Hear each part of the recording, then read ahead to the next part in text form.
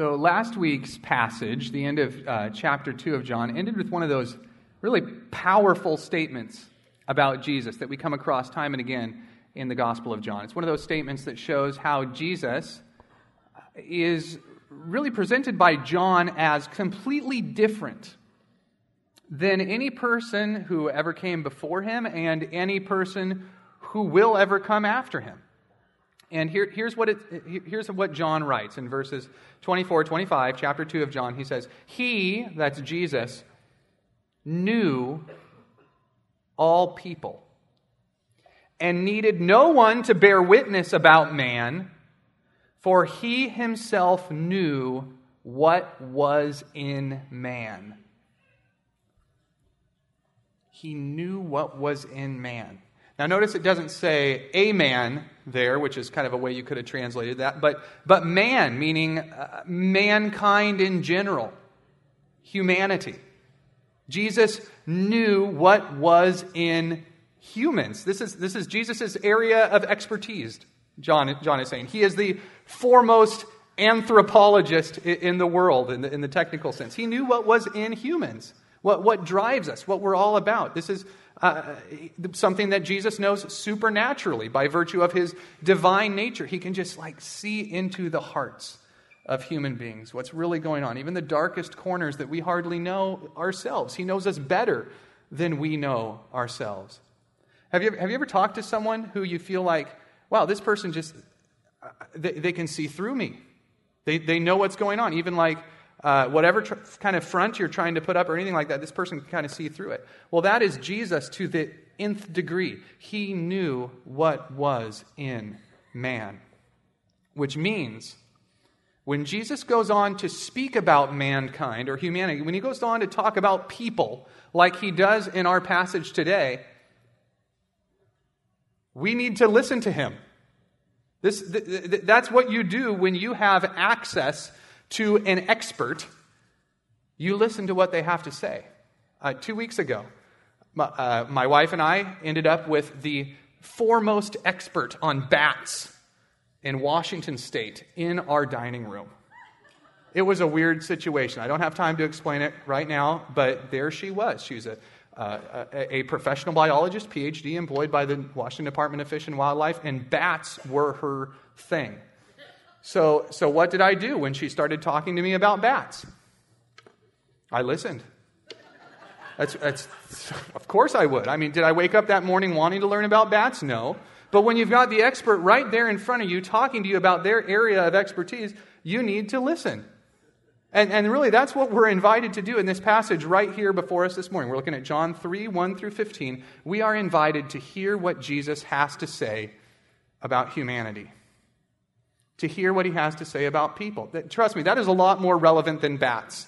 I don't think that woman is here this morning. I don't see her. But really, humans versus bats, that's something you want to learn a lot more about, every single one of us.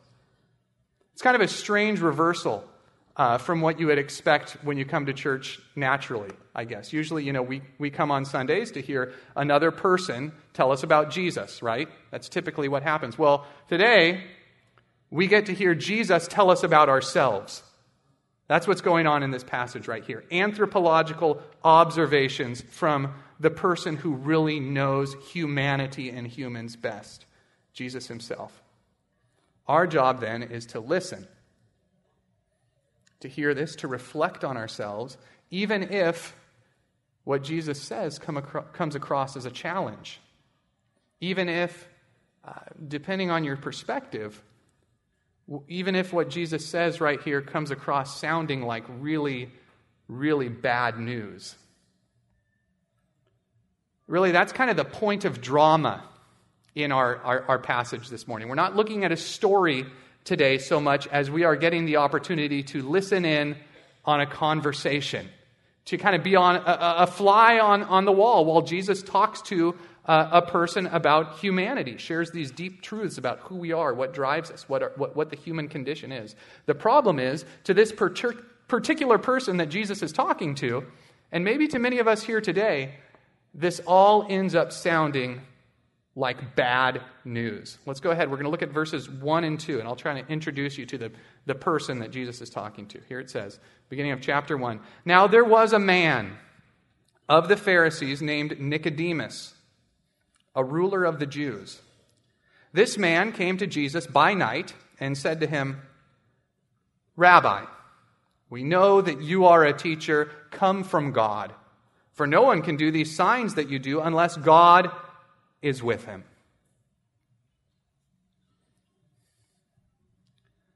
So I'm going to kind of try to set the scene here just a little bit so you can picture the setting for this conversation. It's April in Jerusalem, right? That's the time of the Passover. That's why Jesus was in the big city in the first place. And it's nighttime. So the average low temperature, I Googled this so we know that it's true. The average low temperature this time of year in Jerusalem, 55 degrees. Okay, so they're probably in some heavier cloaks to get the chill out. And almost certainly this conversation right here took place outside, probably up on a rooftop, as you can kind of see in the picture there. They're up on the roof of a house. It could have been in a courtyard, I guess, if they had access to like a fancier home or something like that. But there's no indication of that, so most likely it took place up on the roof. James Taylor style. Mom, I know you were thinking about that. So there you go. And we get in our passage today, like you could read this passage right here in just probably a minute and a half. Most likely this discussion took a lot longer than that. That's kind of the way that the Gospels work, is they will compress and share the highlights of really long conversations. So this conversation could have taken hours, late into the night, even though it's going to seem really fast when we read it here. And also, it's highly unlikely that Jesus and Nicodemus were completely alone in this conversation. Rabbis would often talk late into the night with their disciples around them, because this would kind of be for the benefit of the students as well, as they got to listen into these discussions. That's why I think John records this conversation in such vivid detail. He remembers it. I think that John was there listening to these two guys discussing these deep truths of humanity. John also remembers the visitor well, Nicodemus.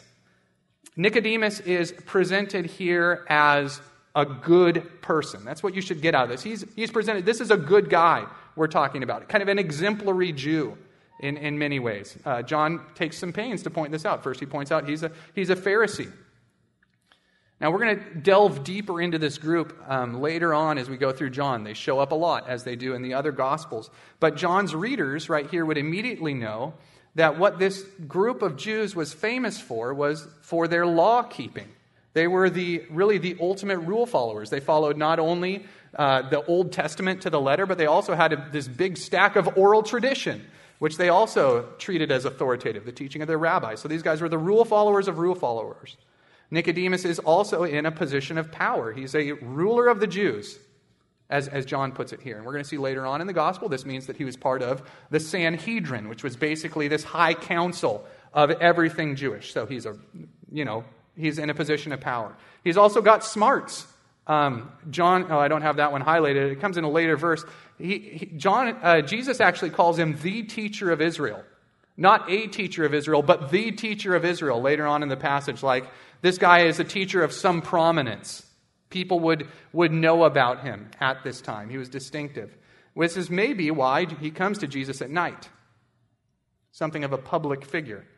Remember in the last passage Bruce had just taught on, Jesus had just ransacked the temple, right? Committed this, basically an act of vandalism, but one with high symbolic significance for Jesus and his mission. He's also a Jerusalem outsider. He's just, he's like 30, 31 years old. He's from Galilee, total outsider of the religious establishment at the time. So Nicodemus might not want it to be well publicized that he is going to make a special visit to talk to this guy.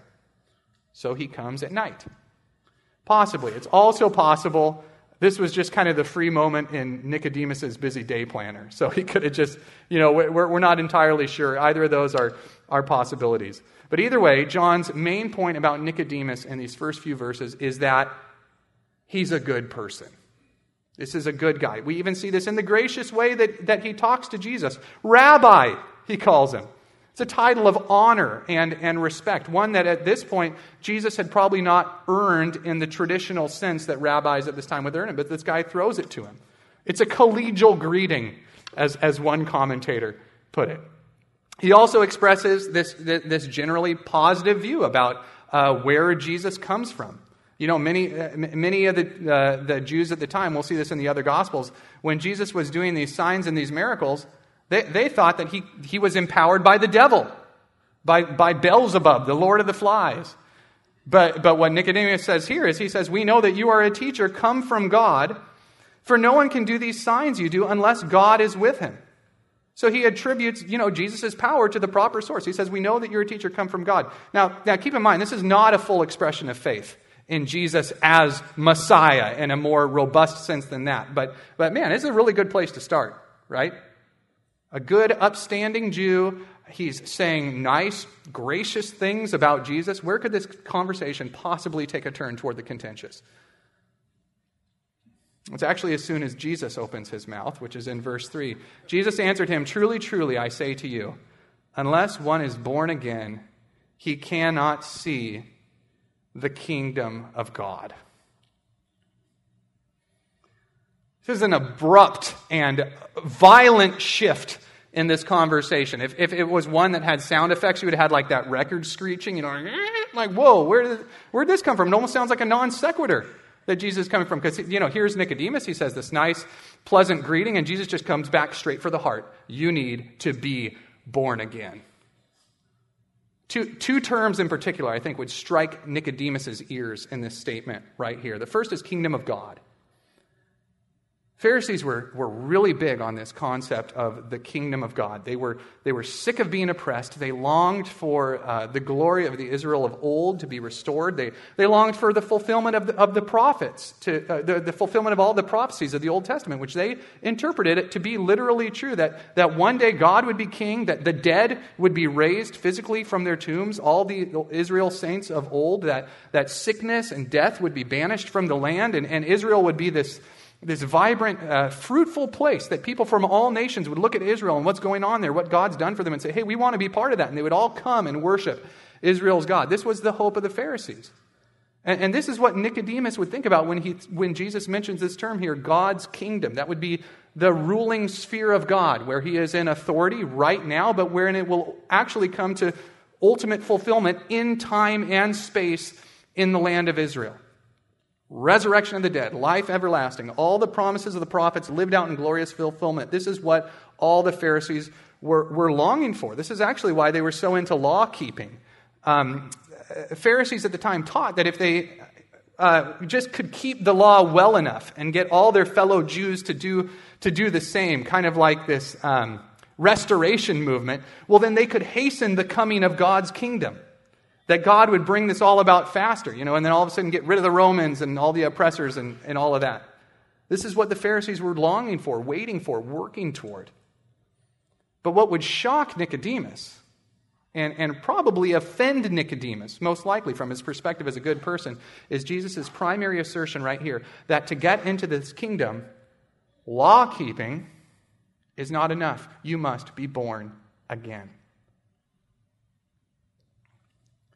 Nicodemus, if he was like most Jews at his time, believed that pretty much any Jew who did his Jewish thing and basically kept the law of Moses would be included in God's kingdom. As long as you're not a total scoundrel or an apostate, like you're basically good. Well, Jesus blows that way of thinking completely apart right here. Unless you are born again, he says, born from above would be another way to translate that, meaning it's God's work doing something miraculously in you from the inside out. You cannot see the kingdom of God. You need to start over. You need to begin from scratch. You need to be remade, even you, Nicodemus, one of the best of the Israelites. Not what Nicodemus was expecting to hear. Verse 4. Nicodemus said to him, how can a man be born when he is old? Can he enter a second time into his mother's womb and be born? Now, tone of voice is important in this sort of thing. I wish we had an audio recording of this conversation because it's hard to tell if Nicodemus is being completely serious here or he's just kind of playing along with the metaphor, as rabbis would often do when they engaged with each other. If he's being serious, then he's just genuinely baffled by the physics of this. Like, Am I really supposed to get back inside of my mom? He's an old guy. His mom's probably not even alive. Like, how's this supposed to work? But I personally think that Nicodemus is expressing just some playful confusion or pushback about what Jesus has just said. What do you mean born again? You mean a total start over? For real? Am I hearing you right on this? You got to be kidding me, Rabbi. No, he's not. Jesus actually proceeds to just double down on what he just said in the next verse, verse 5. Jesus answered, "Truly, truly, I say to you, unless one is born of water and the Spirit, he cannot enter the kingdom of God. That which is born of flesh is flesh, and that which is born of the Spirit is spirit." Two different metaphors Jesus is using here to illustrate what this new birth is like. The first one's actually drawn from the Old Testament. It's that the part of being born of water and the Spirit. It's actually a reference back to the prophet Ezekiel, who linked both of these images, water and spirit, to describe what God would one day do for his people to prepare them to enter his kingdom. They weren't ready the way they were. God was going to have to do something miraculous. Here's what it says, Ezekiel 36, 25 through 27. "I will sprinkle clean water on you, and you shall be clean from all your uncleannesses, and from all your idols I will cleanse you. And I will give you a new heart, and a new spirit I will put within you. I will remove the heart of stone from your flesh, and give you a heart of flesh.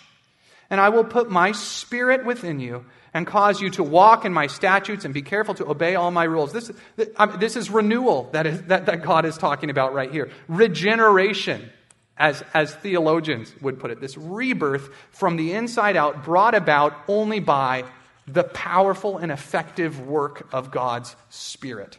And that is exactly what what Jesus is referencing here to Nicodemus when he says water and spirit. It is a callback to that prophecy from Ezekiel. Now, there is some debate about this particular passage among Christians. You've probably heard some of these things before if you've studied in this passage in depth.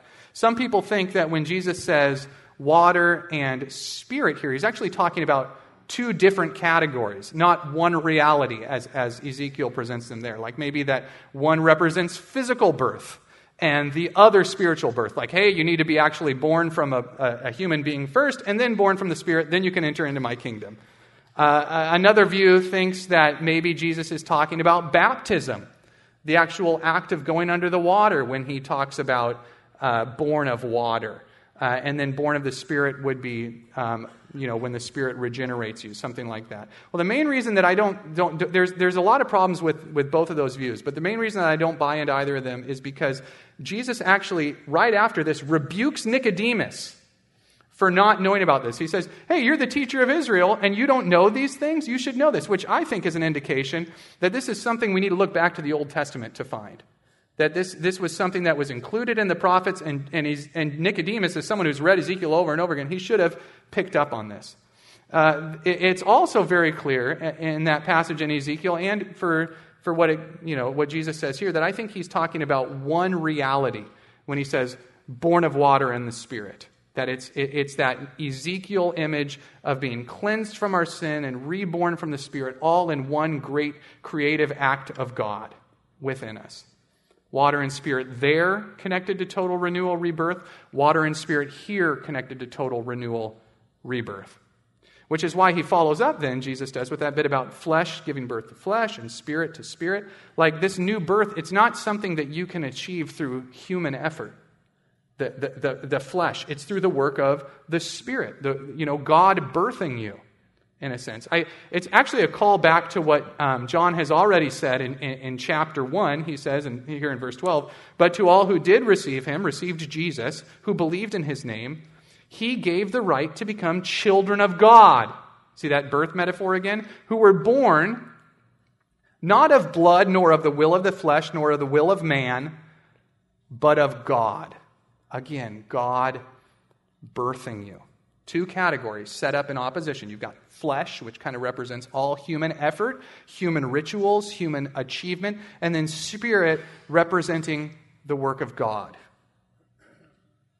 Entering God's kingdom is completely a matter of God's work. That's what Jesus is telling Nicodemus right here. God birthing you, nothing else. Jesus is crystal clear on this, and we see this developed as we go through the book of John. Now, my guess is that Nicodemus was one of those people who you can just kind of read their emotions all over their face. Do you know people like this? My wife is like this. She's not in here right now. I can tell you this, but like if you're talking to her about something and she doesn't like it, you don't have to read her mind. You can just read her face. It is all right there. And I think Nicodemus was that same way, because Jesus is just saying all this, and then he stops mid-quote to say to Nicodemus, hey, do not marvel that I said to you, you must be born again. Like get your jaw off the floor, okay? This is what you should expect. And then Jesus follows up with the next metaphor. It's kind of a pun, which would be the metaphor of the wind. The wind blows where it wishes, and you hear its sound, but you do not know where it comes from or where it goes. So it is with everyone who is born of the Spirit. This is where it seems like Jesus is almost having fun in this conversation with Nicodemus, because that word for wind and spirit that you see right there, they're actually both the exact same word in the Greek text that we have here, pneuma. So what we've got is kind of a layered metaphor here, like a theological pun is what I would call it. Just like the wind, pneuma, is invisible and mysterious, yet nevertheless powerful, so it is with the work of God's wind, the Spirit. Remember, they're sitting outside for this conversation. So I like to think that, right when Jesus said this, there was this puff of wind that hit their faces. Or maybe he could nod toward the dancing branches of a nearby sycamore tree or something like that as he made this comparison. I was actually walking in Wright Park last week when that big north wind rolled into town, and it was beautiful. The leaves were flying off all these different trees every which way, hitting the ground and swirling and then lifting back up in the air again. It was like Jesus' metaphor here had just come to life. The invisible, mysterious work of God's Spirit, God's wind, nevertheless made visible and gloriously beautiful in its effect. That is what it's like when a person is reborn from above, Jesus is saying. I'll have a little bit more on that later. But so far, these metaphors have not helped Nicodemus at all. Verses 9 through 13. Nicodemus said to him, how can these things be? That's the last quote of Nicodemus in this chapter. Just more bafflement. How can these things be? Jesus answered him, Are you the teacher of Israel, and yet you do not understand these things? Truly, truly, I say to you, we speak of what we know and bear witness to what we have seen, but you do not receive our testimony. If I have told you earthly things and you do not believe, how can you believe if I tell you heavenly things? No one has ascended into heaven except he who descended from heaven, the Son of Man. So those first three verses there, you can hear it in Jesus' tone. They just come across as a series of three rebukes against Nicodemus. One, you're the teacher of Israel. You're an Old Testament expert. You should really know this stuff. I'm saying it shouldn't be brand new for you.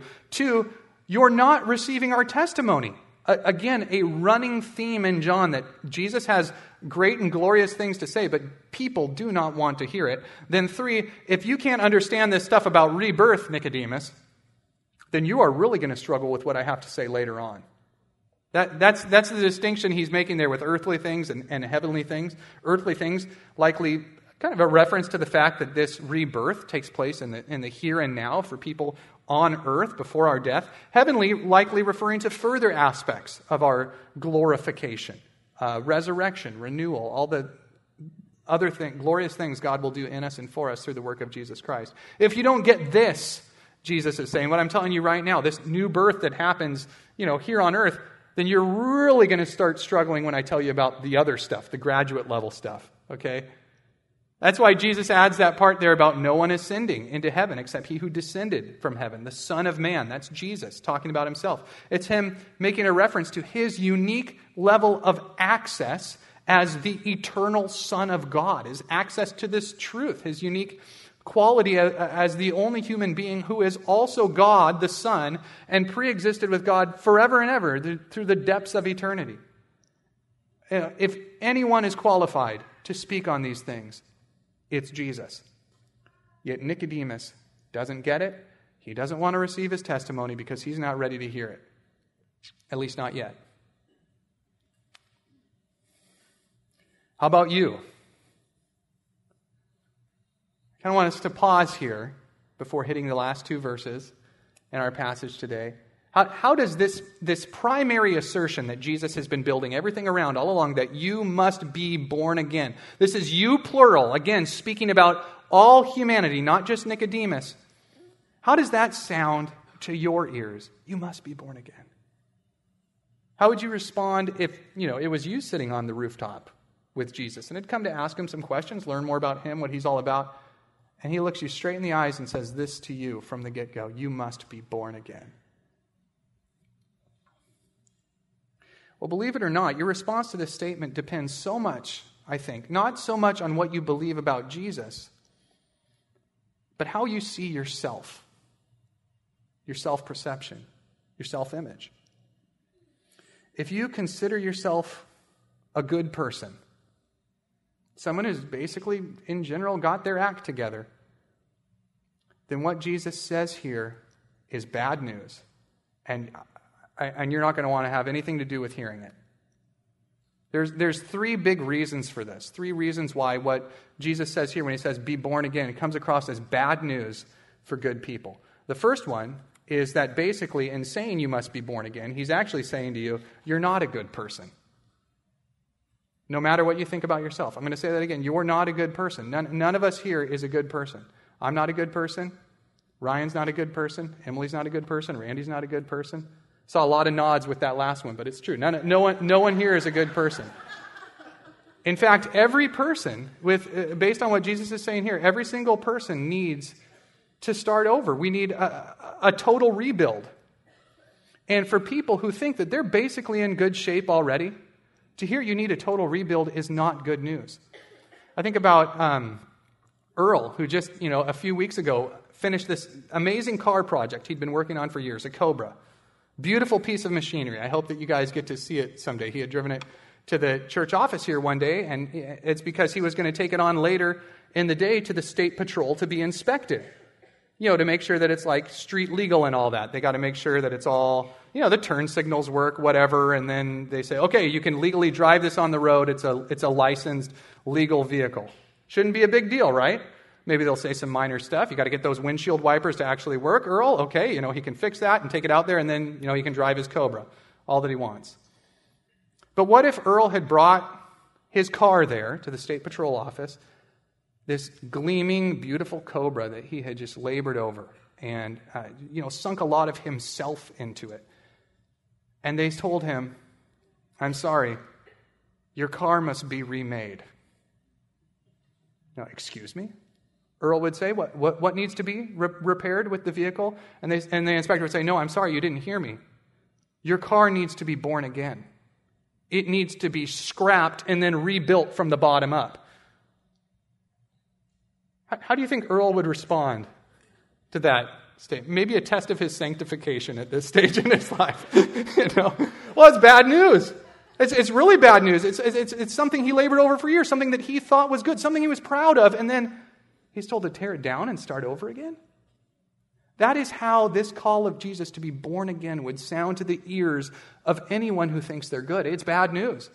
Your life, this life that you've labored on for years, Nicodemus, to be a decent person and follow the rules and pay your taxes and go to church. You're saying that's not enough, Jesus? How would that sound to you? Well, you might say, what do I need to modify? I can do some repairs. Do I need to stop swearing as much? Kind of tune up my tithing a bit? Get rid of those lustful thoughts, and then I'll be ready to go, ready to rock and roll? No, Jesus says you must be born again. Why? Because no matter how good you think you are, Nicodemus or anyone else, you are in fact thoroughly and comprehensively corrupted by sin. This is the human condition, Jesus is saying. You must be born again. John Calvin summarizes the offense of Jesus' statement this way. He says, by the term born again, he means not the amendment of a part, but the renewal of the whole human nature. Hence it follows that there is nothing in us that is not defective. You don't need a tune-up, Jesus is saying. You need to be completely dismantled and then rebuilt by me. This is the only way to enter my kingdom. Bad news number 2 for someone who thinks they're good. Jesus is saying your condition is more dangerous than you realize. Not only must you be born again, but if you aren't, you cannot enter God's kingdom. This is a real and serious consequence Jesus is talking about here. Nothing could sound worse to the ears of a Pharisee like Nicodemus or to any of the Jews reading John's gospel later on in this first century. Because to be excluded from God's kingdom is to be damned. It's to be told that you're subject to God's wrath, a theme that John gets into big time at the end of this chapter. We'll be teaching on it in a couple of weeks. There is no worse news that you could get than to be told that you are headed on a road away from God's kingdom. You must be born again. Must being the key word here. The great evangelist George Whitefield was once asked, why do you keep teaching on this passage so often in your sermons that you must be born again? And Whitefield responded, he said, because you must be born again, end quote. Every other path leads to destruction. Bad news number 3 for good people. What Jesus says here means you can't do anything to fix yourself or to fix other people. This is God's work. Regeneration, new birth. This life from above, it's not something that you can earn. It's not something that you can achieve through human effort, any effort. Moral improvement, that won't get you any closer to God's kingdom than not moral improvement. Religious ceremonies aren't going to get you there. Kindness to other people will not get you there. What Jesus makes so clear right here is that this new birth from above is 100% a work of God that is brought about miraculously and sovereignly through the work of God's Spirit. The wind blows where it wishes, Jesus says, and you hear it sound, but you don't know where it comes from or where it goes. So it is with everyone who is born of the Spirit. The regeneration of the heart is God's work, not our work. This new life that we get in Jesus, it's a miracle. It's not a reward. It's not something that you get because you were clever enough to figure out who Jesus really was or that you were good enough to decide, I'm going to follow the rules. None of that. You can no more control the regeneration of your heart or the heart of another person than I can control the wind there in Wrights Park as I was watching it that day. You can't.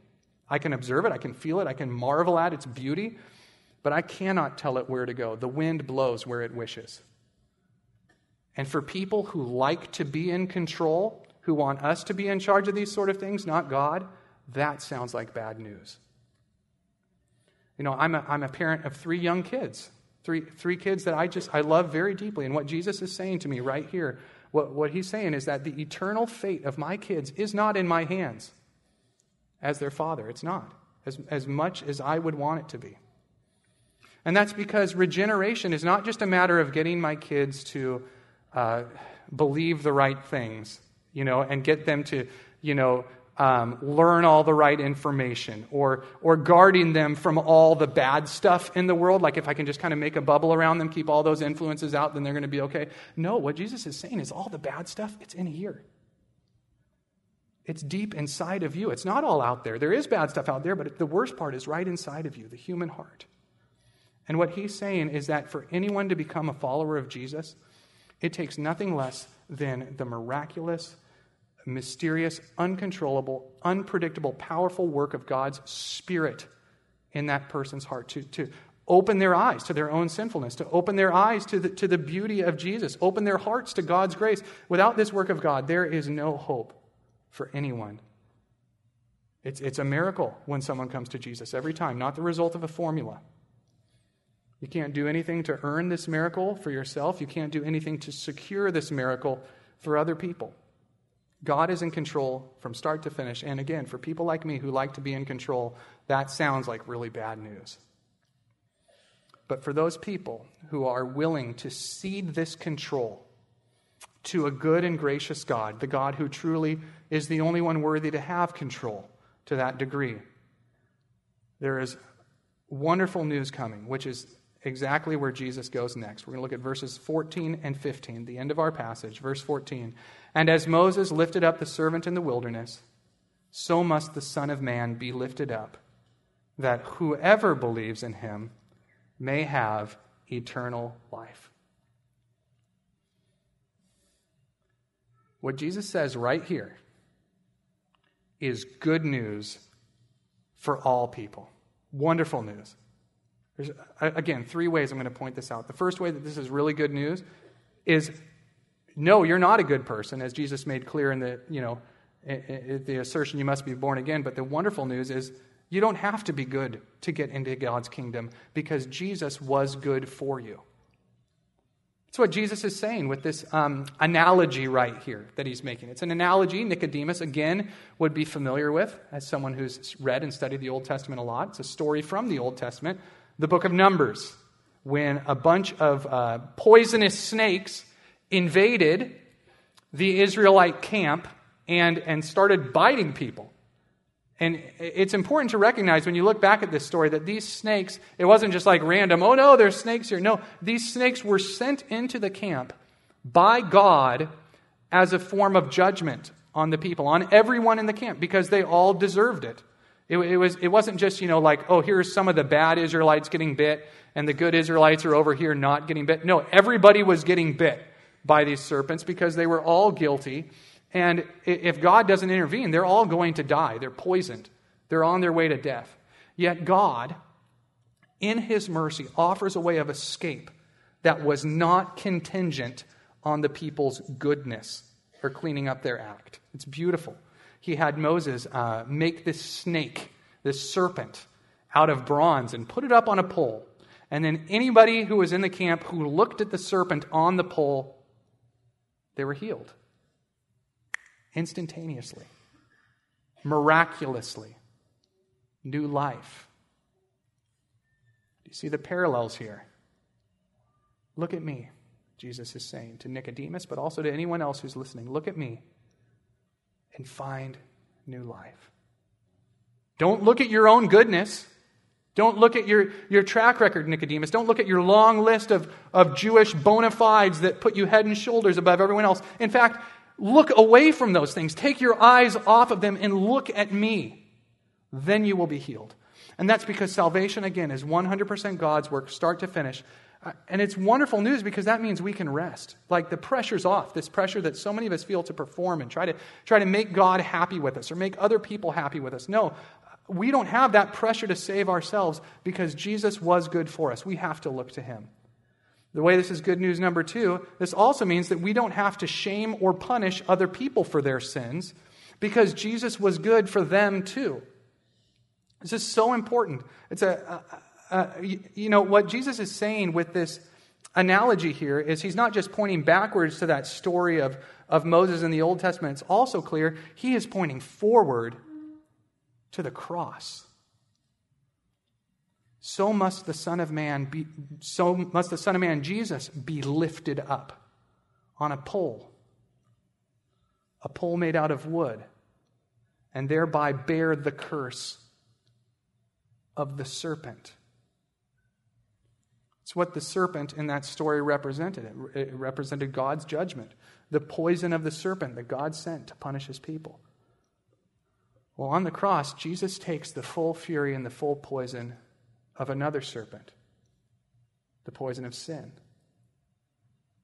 And right there on the cross, Jesus takes it, every single drop. The poison of every lie you've ever told, the poison of every violent act, the poison of every self-righteous thought or prideful sneer, the poison of 1 trillion sins. Jesus drank that cup to the dregs, all of it, for all of us. This is the means of our new birth. This is the answer to that question Jesus asked, or that Nicodemus asked. How can it be? It is through me, Jesus is saying. This can all be possible through the work of me on the cross. And when we remember this, that Jesus took our punishment, the punishment of every person who trusts in him, it transforms how we treat each other, transforms how we see each other. Right here and right now. It's so easy for us as Christians to slip back into this mode of what I would call just moral superiority, of kind of evaluating some people as worse sinners than others. and of judging some Christians as better than others. The Bible gives us no license to do that. The cross just takes away any grounds we have for that kind of thinking. The cross undermines our basis for shaming anyone. Because Jesus bore all that shame. He took it. Do you believe that? Do you believe really that Jesus took your shame? Do you believe he took someone else's shame? You can't shame them. The cross undermines our entitlement to punish other people for their sins because Jesus bore that punishment. God is the judge, God alone, because of this. Instead, in these communities that are established by the cross, that we call churches, right here, we can accept one another in a spirit of grace. Not cheap grace, but costly grace, knowing that Jesus bore every drop of that poison. All the punishment, all the shame we deserve, Jesus took that all, and it is gone away forever. There is nobody that deserves to be here. No one. We all got in by grace. We all stay in by grace. We all treat each other in a spirit of unearned, costly grace, no matter the sin, no matter the sinner. This is why it is good news, what Jesus is saying right here, for all people. Good news number 3. What Jesus says here, that you must be born again, means that you can't give up on anyone, ever. Anyone. You can circle a word on the text on your handout there, that this all-important, beautiful gospel word we see over and over in the book of John, the word whoever. Whoever. The work of Jesus on the cross is of such extraordinarily high value that it can cover any sin. The work of Jesus on the cross is of such extraordinarily high value that it can cover every sin. The work of Jesus on the cross is of such extraordinarily high value that when these sins are covered, when these sins are put away, they are gone forever. End of story. It is a permanent healing that Jesus is offering here when he says, "Look at me." And when you combine that powerful work of God's Son on the cross with the powerful work of God's Spirit, applying that work to the hearts of people, what you get is this force of salvation that cannot be stopped and cannot be resisted. God can save anyone. And he proves it over and over again. There is no person out of God's reach. There is no heart that is too hard that God, by his Spirit, cannot turn it to flesh. So that means there's hope for anyone, even for good people. Because a running theme that we see in all 4 Gospels is that the people who are the furthest away from Jesus are the people who have their lives together. The good people, you could call them. The ones with a generally clean moral track record. The religious, the Nicodemuses of the world. These are the people who are furthest from God's kingdom. It's irony, right? These are the ones who resist the good news of God's grace, are the ones who are the goodest. And that's because for them it all sounds like bad news. Think back to that analogy of Earl's car. Why would he be so offended when they tell him to do a total rebuild? Because it's a beautiful car. It's this one he worked hard on, one he was convinced was of high quality and high value. But what if Earl was taking instead to the State Patrol some 1997 Crown Vic that he bought for $200 at a police auction, right? One that they told him at the auction, this thing probably doesn't run, but maybe you can get a couple hundred miles out of it or something like that. How would he respond then when they tell him, "I'm sorry, your car needs a rebuild"? Well, he'd probably agree with them. He'd say, "That's what I was thinking all along. I'm right there with you." And then he would rejoice when the inspector offers to do the rebuild for him. When he says, "I will do all of the work. Just come to me. Let me dismantle your car and I will remake it into something beautiful and glorious through my good and powerful work." That is what Jesus says when he says, "Come to me and be reborn." For a bad person, it's what they're already longing for, and they know it. It's what they know that they need so badly. And this is why, for the good person, the person who has their act together, they are the one who is farthest from salvation. Because for them, this call to lose their life sounds like agony. Bad news. Truly, truly, I say to you, Jesus says in one of the other Gospels, when he's standing in a crowd of good people, truly, truly, I say to you, the tax collectors and the prostitutes are entering the kingdom of God ahead of you. This is the irony of the gospel. And the only reason that there's hope for Nicodemus or the other good people like him, including the good people in this room who might be hearing this, it's because of what Jesus declares to another good person, the rich young ruler. You guys familiar with this story? It's actually recorded in all three of the other Gospels. It's not in the Gospel of John, but there are some striking parallels to this conversation with Nicodemus. This guy, this rich young ruler, comes up to Jesus asking a similar question to Nicodemus. He says, what must I do to have the life of God's kingdom? What must I do to have eternal life is actually how he puts it there. You know, and this guy actually has very similar credentials to Nicodemus. He is an upstanding Jew. He tells Jesus, I have kept all the laws of Moses since birth. All of them. That might be some hyperbole, but he says, I'm like, if you will not find any bad marks on my record when it comes to law keeping. He's also in this position of power and privilege. He's rich. He's a ruler. He's young. Like, it's hard to imagine like a gooder person that could be approaching Jesus. And he is the epitome of someone whose heart will be hard toward the message of Jesus. When Jesus says, lose your life and you will find it. Give up all that you have and follow me.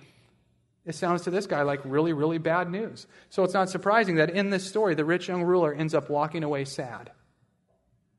That's what it says there. He walks away sad, hearing the call of Jesus as bad news and choosing instead to keep his life the way it is, to not dismantle it and follow Jesus. And so then the disciples, watching this guy walk away, they're like shaking their heads, and they say a very poignant question. Who then can be saved? Like, if this guy, the goodest of the good, if there's no hope for him that he's ever going to accept the gospel, then what hope is there for rich people? What hope is there for good people? Is there any? And Jesus' response right here is so full of hope and power. Mark 10:27, Jesus looked at them and said, with man, it is impossible, but not with God. For all things are possible with God. Salvation is 100% God's work. This is why there's hope for good people, because God can save even them. For all things are possible with God. There are two more times that Nicodemus shows up in the Gospel of John. The first time is about halfway through the book, where he defends Jesus against some of his fellow Jewish council members. And then the second time is right at the very end, where he risks his reputation to carry Jesus' body away from the cross. If there's hope for a good person like Nicodemus, then there is hope for anyone.